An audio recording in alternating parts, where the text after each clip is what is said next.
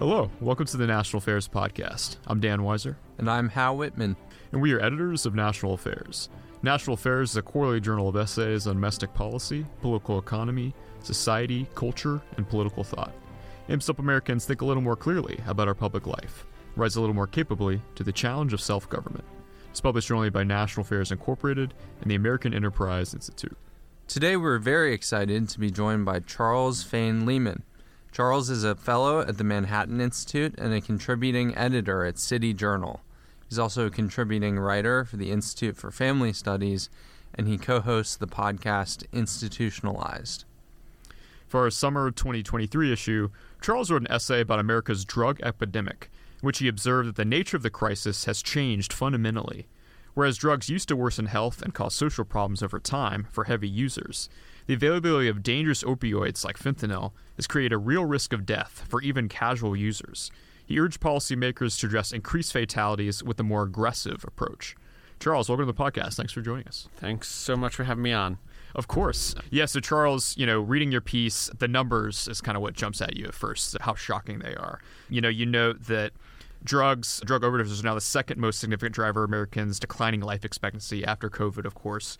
In 2021, 111,219 Americans died from drug overdoses. That's double the amount. I think it may be even more than double than 2011, so 10 years prior.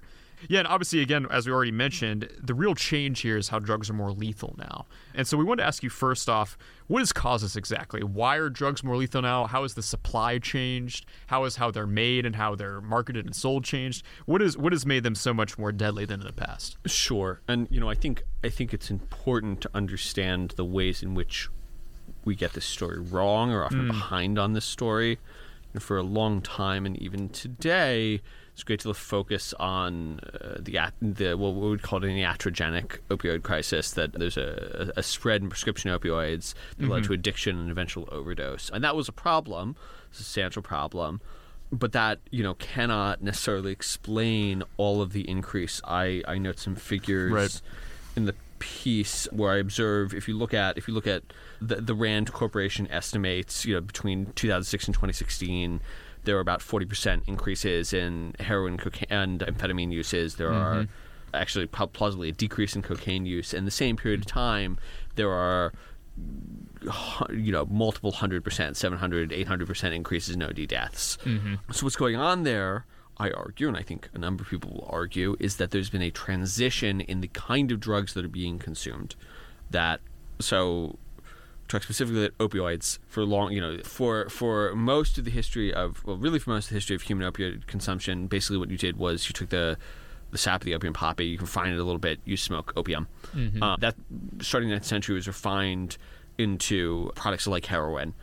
Starting in the mid to late 20th century, we started sort of bypassing that organic process and instead producing the opioids synthetically and from some precursor chemicals. There are a whole set of these synthetic opioids, the most well-known of which is fentanyl. It's often sort of the shorthand for everything else, for a diversity of them. Yeah.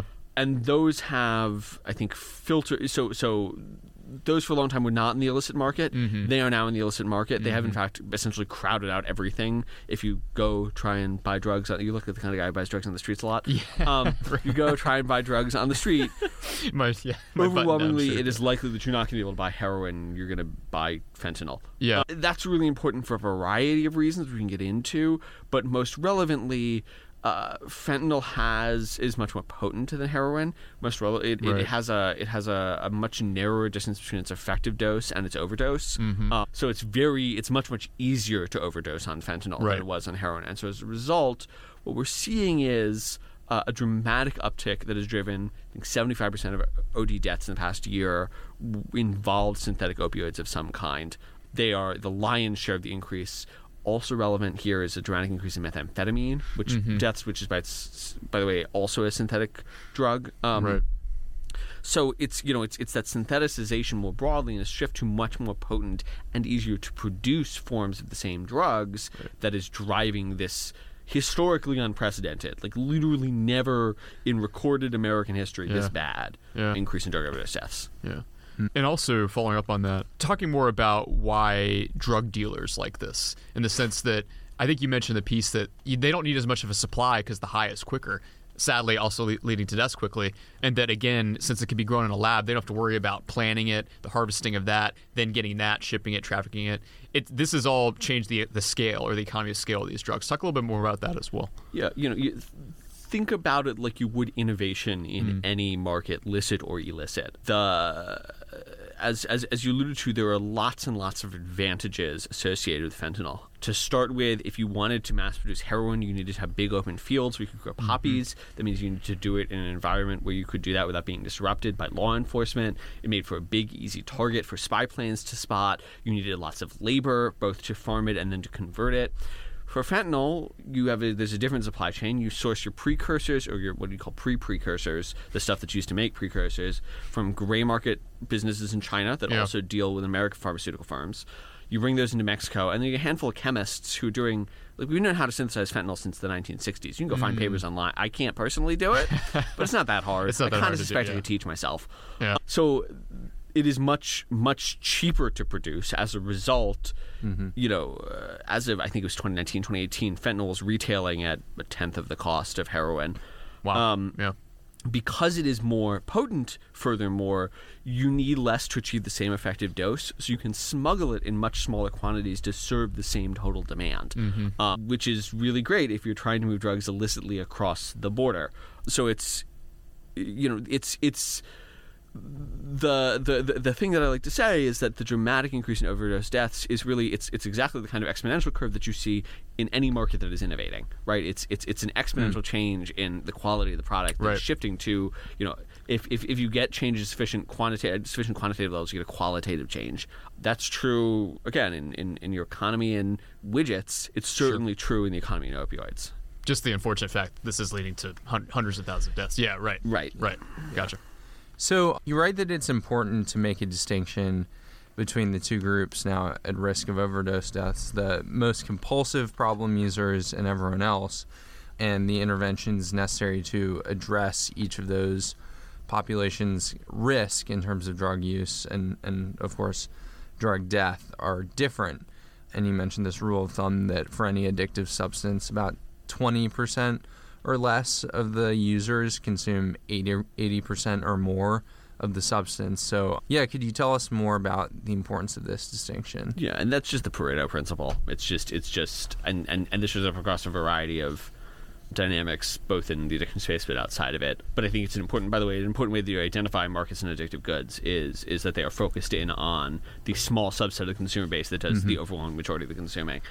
So this distinction that I draw between problem users and everyone else is a little bit arbitrary because there really is a spectrum of consumption, and people will the reality of addiction is it's much fuzzier than that. People shift in and out of addiction. They will shift in and out of problematic use. You can use stably for years and not. But I think it is relevant for thinking about policy interventions very broadly, from the perspective of, very abstractly, if you raise the cost of drug use, which can mean through enforcement, it can mean through social discouragement. If we're talking illicit goods, it can mean increasing tax rates, right? If you raise the cost of, think about the tobacco market. If you raise the cost of cigarettes by taxing cigarettes more, or if you put little warning signs on and say, like, cigarettes will kill you, right? You will have people will be differentially deterred by that. You'll have a spectrum of deterrability.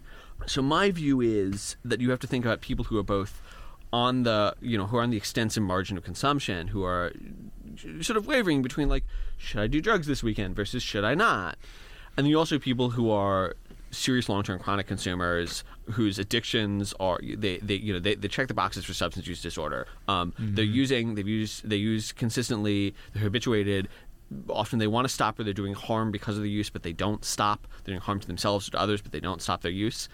That population is much harder to deter in sort of a neutral sense of convince to stop using, much like in the cigarette case. We've done a huge amount of work to discourage the marginal user of cigarettes from consuming cigarettes over the past 30 years in American society. It's a great success in my view.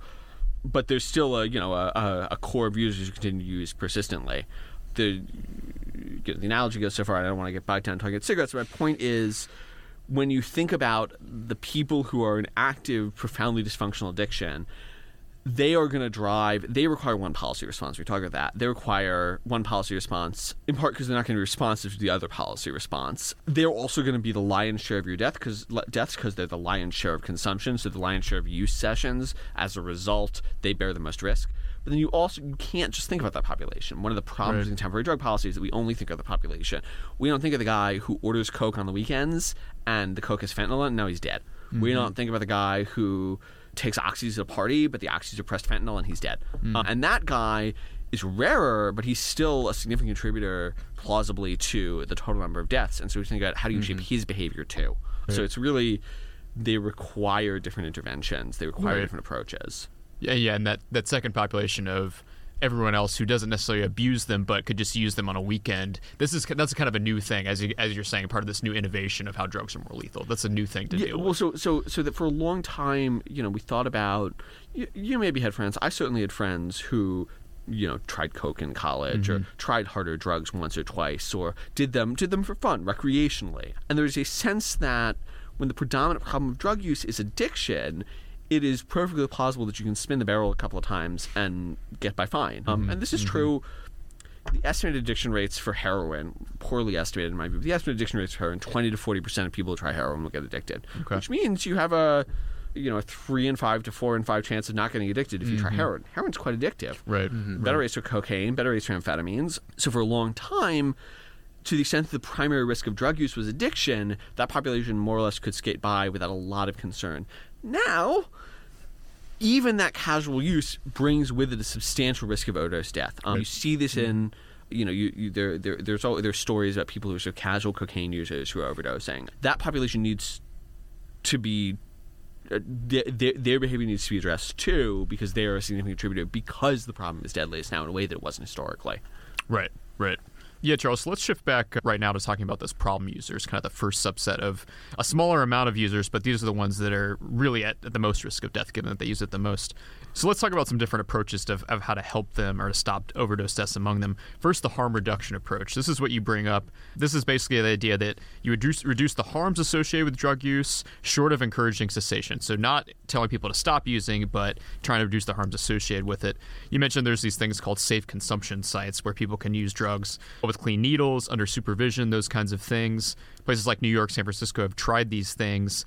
My administration has also allocated a lot of money to this, millions of dollars. What are your thoughts on this approach in light of this huge problem of deaths rising? Yeah, so harm reduction is, it takes up a lot of the oxygen in the drug policy debate because it's hugely controversial. Yeah. Everyone who's in favor of it is rapidly in favor of it. Everyone who's against it is rapidly against it. I often think that both sides of this is not very helpful. So as you alluded to, harm reduction, I think is useful. Drug policy, you talk about demand reduction, convincing people to want drugs less through treatment or for primary prevention. Supply reduction, reducing the number of drugs available through interdiction or enforcement. Harm reduction is we are agnostic to those other terms. We don't care about the total level of your drug use. We're trying to address the incidentals of drug use. So like the canonical harm reduction example is, and harm reduction comes out of the AIDS crisis in the 80s and 90s, one of the major risk groups for AIDS was injection drug users, heroin users primarily. And so the needle exchange comes out of the insight that if you have AIDS and we share needles, then you can transfer AIDS-infected blood to me and I will get AIDS. It was a major source of HIV infection and subsequent AIDS onset. And so the argument of the harm reduction position was, yes, we want to get people, sometimes they will say, yes, we want to get people off of drugs, but in the meantime, we're going to mitigate the harm while we're working to get them to deal with their addiction, which is a hard thing to deal with. Right. And so my view is, and there are all these interventions that we're talking about, which range from, I think the sort of less controversial at this point, naloxone, handing out the overdose reversing drug Narcan. Right. I think many, although not all places, will embrace that. And I think that's probably right. Sort of more controversial ones here in the United States, we're talking about supervised consumption sites, drug use centers. In Canada, they're starting to talk about quote-unquote safer supply, which is just the government giving people drugs. I think bracket safer supply, but generally my argument of these interventions is not actually that they sort of are deeply devastating. I've been to one of New York State supervised consumption sites. It's not particularly well marked. I don't love that it's right by a school. I think if they clean up after themselves, they're plausibly moving some drug use off of the street, and that's nice.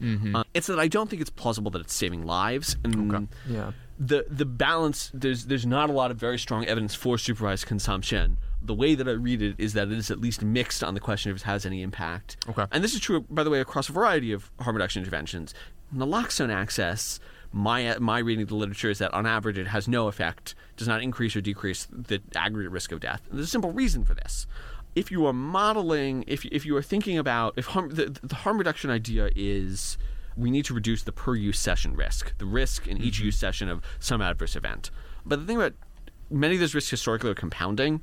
Each time you share needles, you might get HIV, gangrene might add up over time, etc. Right. Death is an all or nothing proposition. Either this is the use session where you die, or it isn't. Mm-hmm. So when you think of something like a supervised consumption site, the reality is they aren't that big. They don't scale. Many countries in Europe have had them for decades. They don't really scale up. You can't blanket your city with SCSs. And so as a result, they end up covering only a small fraction of use sessions, which doesn't actually matter very much if use is going to be if you're any one use could be the deadly case. If this could be the one where you OD. So I think that is an essential limitation that people are not taking seriously in the harm reduction approach, which is why ultimately I think it's just not sort of it should get less attention than it currently does. It's sort of an easy culture war issue, but doesn't get at the hard problems of how do we actually address drug addiction.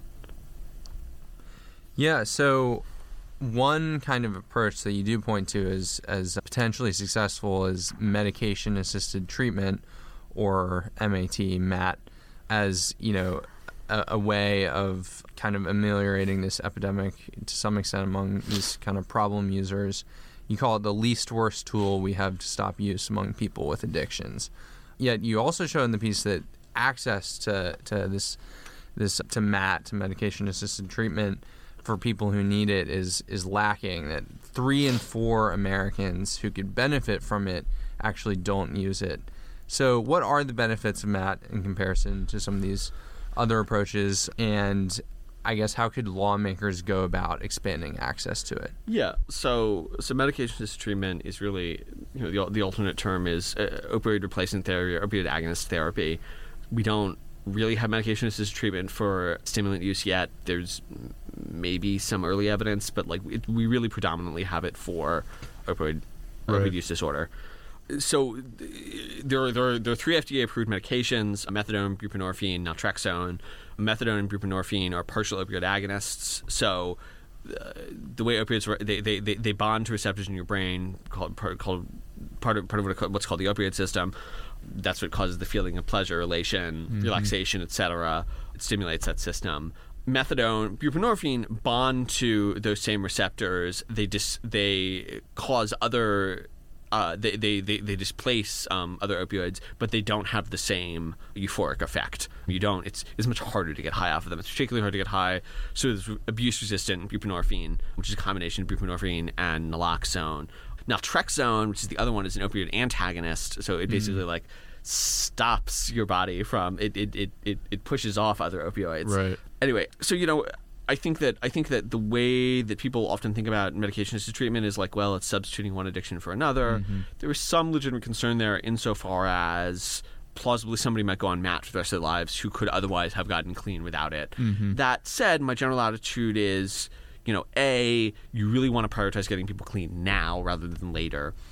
B, if it is an addiction, grant the premise. It's a bit like substituting your addiction to amphetamines for an addiction to coffee. It is a much less dangerous addiction, and I would prefer that. Right. So I think it's a little bit moot from the saving lives perspective. Yeah. So the thing about treatment, NIDA estimates something like half of people will relapse when they go into after treatment. The standardized addiction is a chronic disease, and it takes chronic treatment to preserve it. But outcomes are consistently better on medication-assisted treatment. It's like the front line for managing the harmful side effects of substance use disorder. What can policymakers do to expand it? They sort of started to take some steps.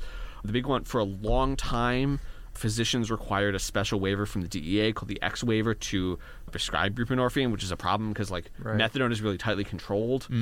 They got rid of the X waiver. That was great. They started to take some steps, some other sort of baby steps. I think we could be much more aggressive about mobile methadone access and mobile buprenorphine access. I think we're much more aggressive about telehealth prescribing of both of these drugs. I think we really had to prioritize availability of all 3 drugs in prison and jail, where many people with substance use disorders will cycle through over the course of their addiction. You have to be you also want to focus on sort of the longer term stuff. So there are oral versions that you take every day, and then there are injectable versions, which you get every month. It's better for medication compliance. So, I think there are a lot of options on the table left for what they can do to make these medications more normal and more available. And this is, as I was saying in the piece, everybody's got to get a little more comfortable with some things. I think conservatives have to get a little more comfortable with, we want to use these tools to save lives. They seem to do that. So you got to go over your moral squeamishness about it. Yeah, and have to spend the money to support and have to spend the money to support it. Right. And yeah, actually, the next question kind of dovetails nicely with that, Charles, of you talk about how, yes, both conservatives and liberals might need to make some concessions here to stop deaths. For the liberal side, they're always squeamish about compulsory treatment and forcing somebody to do something. Talk a little bit about what you go into the piece about compulsory treatment. What kind of forms does that take, whether it's involving the criminal justice system and courts or civil commitment? What does that look like, and what ways can that be successful in helping to stop deaths? Yeah, look, the reality is, as you alluded to earlier, there's what we call a treatment gap. There's a mismatch between the number of people who are in treatment and the number of people who need treatment. Mm-hmm. Some of that is a lack of supply, but not all of it. Some of it is that addiction is, by its nature, involves, as I quote Stanford addiction specialist Keith Humphreys, I talk about, as he put it, addiction symptoms entail, quote, intense neurological reward. Doesn't mean that people like being addicted to drugs, but it does mean that there is a there's an incentive to continue to use, and a disincentive for stopping using, because cutting off that reward is quite painful. And so it is quite plausible that people will not always want to do what is good for them in the long run, i.e. enter treatment. Right. I think that for a long time we were uncomfortable with compulsory treatment because we were treating addiction as fundamentally a health issue. And it's kind of hard to justify depriving people of their liberty in a meaningful sense in the interests of health, notwithstanding the past 3 years. It is. That's another podcast. It is, I think, easier to justify depriving people of their liberty when their lives are very actively on the line. So, there are two contexts in which you talk about compelled treatment. One is in the jail and prison context. Lots of people with substance use disorder, as I said, will cycle through jails and prisons, not even just because they are arrested for their drug use, but because they are arrested for behaviors incidental to their drug use. Drug addiction is a major driver of property crime in the United States. They will get picked up for stealing things. That should be seen, and increasingly is seen in many jurisdictions, as an opportunity for diversion, to the extent that we can plausibly say this person's recidivism risk will be reduced by going through treatment. We should be sympathetic to the case for diversion there. There are programs called drug courts. They have, in my reading, on balance, a fair amount of efficacy, although you really have to get it right. A lot depends on program implementation. So the model of drug court is basically, if you go through treatment, court-ordered treatment, with court oversight, you can get your record expunged, you don't do jail time. It's a carrot and stick model. We're going to provide you the services that you need, but also we have this sort of hang over your head. It needs to be evidence-informed and medication-assisted, but if you follow good practices, I think there's a lot of benefit there. And the other context is, an area that we really don't think a lot about and don't really know a lot about. Most, I think it was 2017, 2019, I talk about in the piece, most states permit civil commitment for substance use disorder. They don't really use it. Most civil commitment, outpatient and inpatient, is used for serious mental illness. But the state of Massachusetts has made some moves in this direction. It's not totally clear how it's going. But I see it as, for people who are not cycling through the prison population, but are posing a serious threat to themselves and to others because of their substance use and cannot be otherwise brought into treatment, at a certain point you have to be willing to say, okay, here are the tools that are available. Here's what we're going to do to get you clean. And I think that is a thing that people have to become a little more comfortable with. It is very reasonable I'm concerned about. It's very reasonable to be concerned about abuse of that system. But it is much hard when we're doing the cost-benefit balancing. We also have to say, if you don't force somebody to get help, do they die? Right. That's that's a harm on the other side of the ledger that I think is more severe than has been historically. Yeah, and kind of following on the point about the role of the criminal justice system, you write that's the role that can play in treatment. Is something that should cause policymakers think twice about decriminalizing small drug possession, as has happened in places like Oregon. So that's certainly really interesting. So as we've talked about already, the far greater lethality of synthetic drugs means that even sort of like high status casual drug users, there are these examples that the Wall Street Journal recently reported on, of like investment bankers and lawyers and social workers, right? who died after a single use. And for these types of users, you talk about the importance of prevention in combating this crisis, and that's somewhere where law enforcement can potentially be involved. So how can policymakers better equip law enforcement to kind of engage in prevention in the context of the drug crisis? Yeah, and so I am by no means, I guess, a drug peacenik, an opponent of the drug war. Although I think people often misconstrue what is meant by the term drug war. I'm a fervent believer in the efficacy of drug prohibition as a tool. We talk about decrim if you want to, but that's sort of a separate issue. That said, the current crisis poses some unique challenges for sort of the historical enforcement first street-based approach, and the argument goes something like this. The way that enforcement works, there are two different ways enforcement can work. One way it can work is by cutting off all the supply at once. If you do that right, you're really lucky. We have a major impact. This happened, for example, with the supply of LSD in the 70s. We got rid of Quaaludes. There are no Quaaludes anymore. There are a handful of heroin droughts throughout history. When there's one supplier, it's a highly segmented market. You cut off the monopolist. Nobody fills the void for a while. That's good. If you can't do that, and you probably can't do that in the current circumstances, I think there are a couple of options, but that's outside the scope of the essay.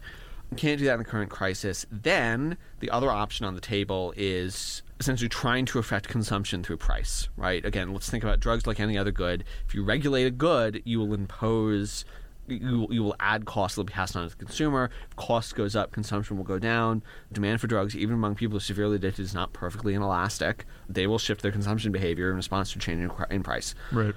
So the problem is, so price is sort of historically the primary mechanism through which interdiction and enforcement operations work.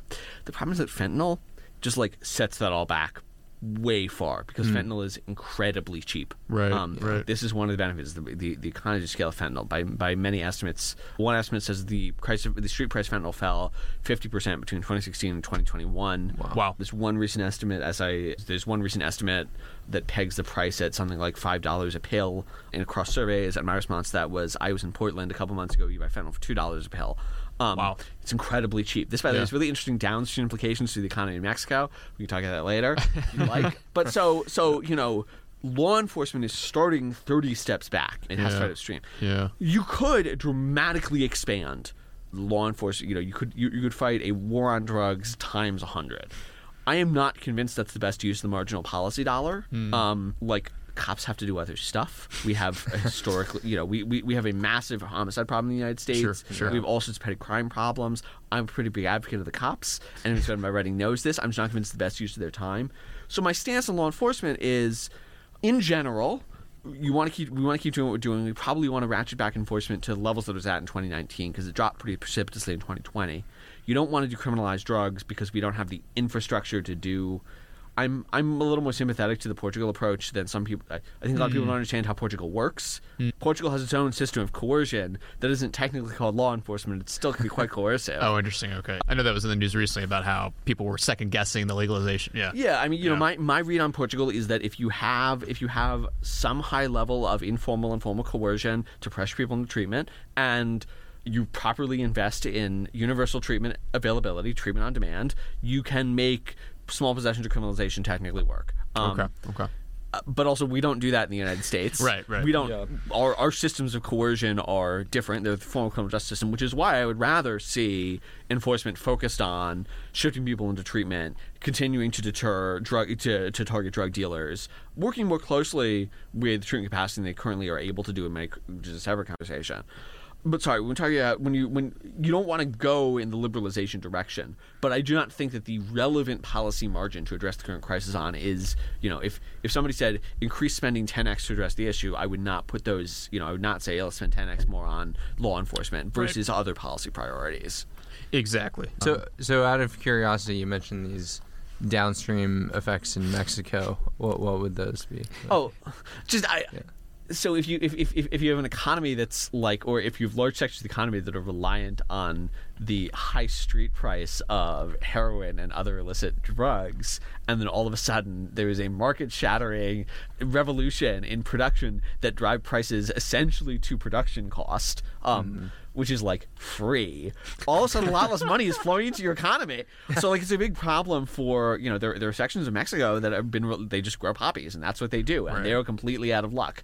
It's been it's economically disruptive in the same way that innovation is often disruptive. Right. In the legitimate economy, it's the same thing. Yeah. Wow, that's fascinating. Well, so Charles, a final approach you wanted to mention, and you started to allude to this in your last answer about also focusing on prevention rather than just law enforcement responses. You talk about how, I think this is in 2022, the federal government spent $19.5 billion on treatment, but just $2.3 billion on prevention. And you mentioned things like public education campaigns. I know we can talk about cigarettes again. You mentioned that earlier. What would this look like, and you know, why should we expand spending money on that type of prevention? Yeah, so prevention is a little bit like the Simpsons screenshot that people pass around, where it's like, we've tried nothing and we're all out of ideas. I mean, so, you know, prevention gets a bad rap because when people think of prevention, they think about Just Say No, and they think about DARE. Yep. And DARE probably didn't work. DARE is a specific policy intervention. Probably, we have a reasonable evidence to say that it did not reduce drug consumption. That's reasonable. That doesn't mean prevention programming in general cannot work. Okay. We still do not have a lot of evidence, a lot of high-quality evidence on what does and does not work for prevention. We are pretty sure that it matters to target young adults, because if you don't use drugs by the time you're 25, you're very unlikely to use drugs for the rest of your life. We're pretty sure about that, just as an observational matter, but there's a lot that we still don't know. So it's worth investing in much more than we currently do. As you alluded to, we spend $2 billion a year on prevention. That's nothing by federal government standards. That's like, you know, they could find that in the couch cushions. Which, right. It's nothing. Right. So, you know, my view is, we need to get much better at prevention. We look at successes. I think you probably cannot replicate it at a national scale. Here in Iceland, they have this program called Youth in Iceland. Yeah. Just a comprehensive.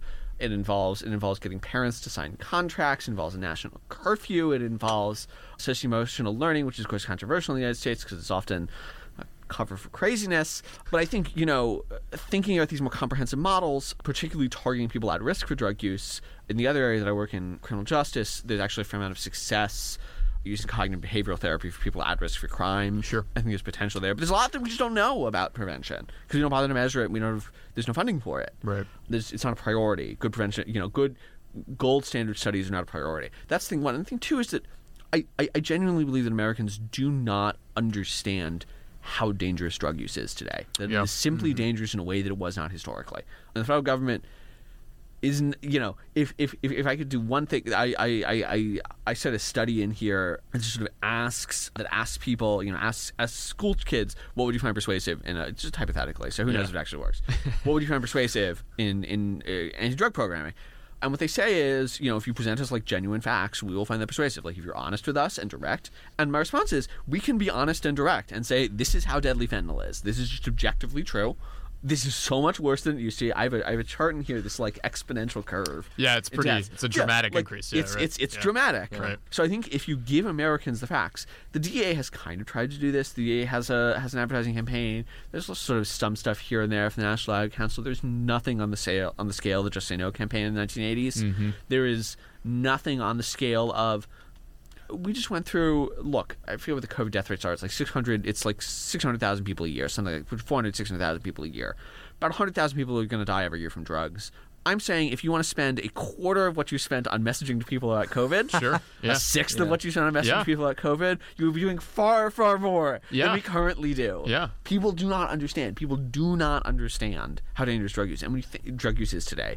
And when you think about those marginal users, you go back to the tobacco example, when you think of the people who are deterrable, some of their problem is information. They think drugs are something that they are not. They think that they are primarily a health problem. They're a death problem.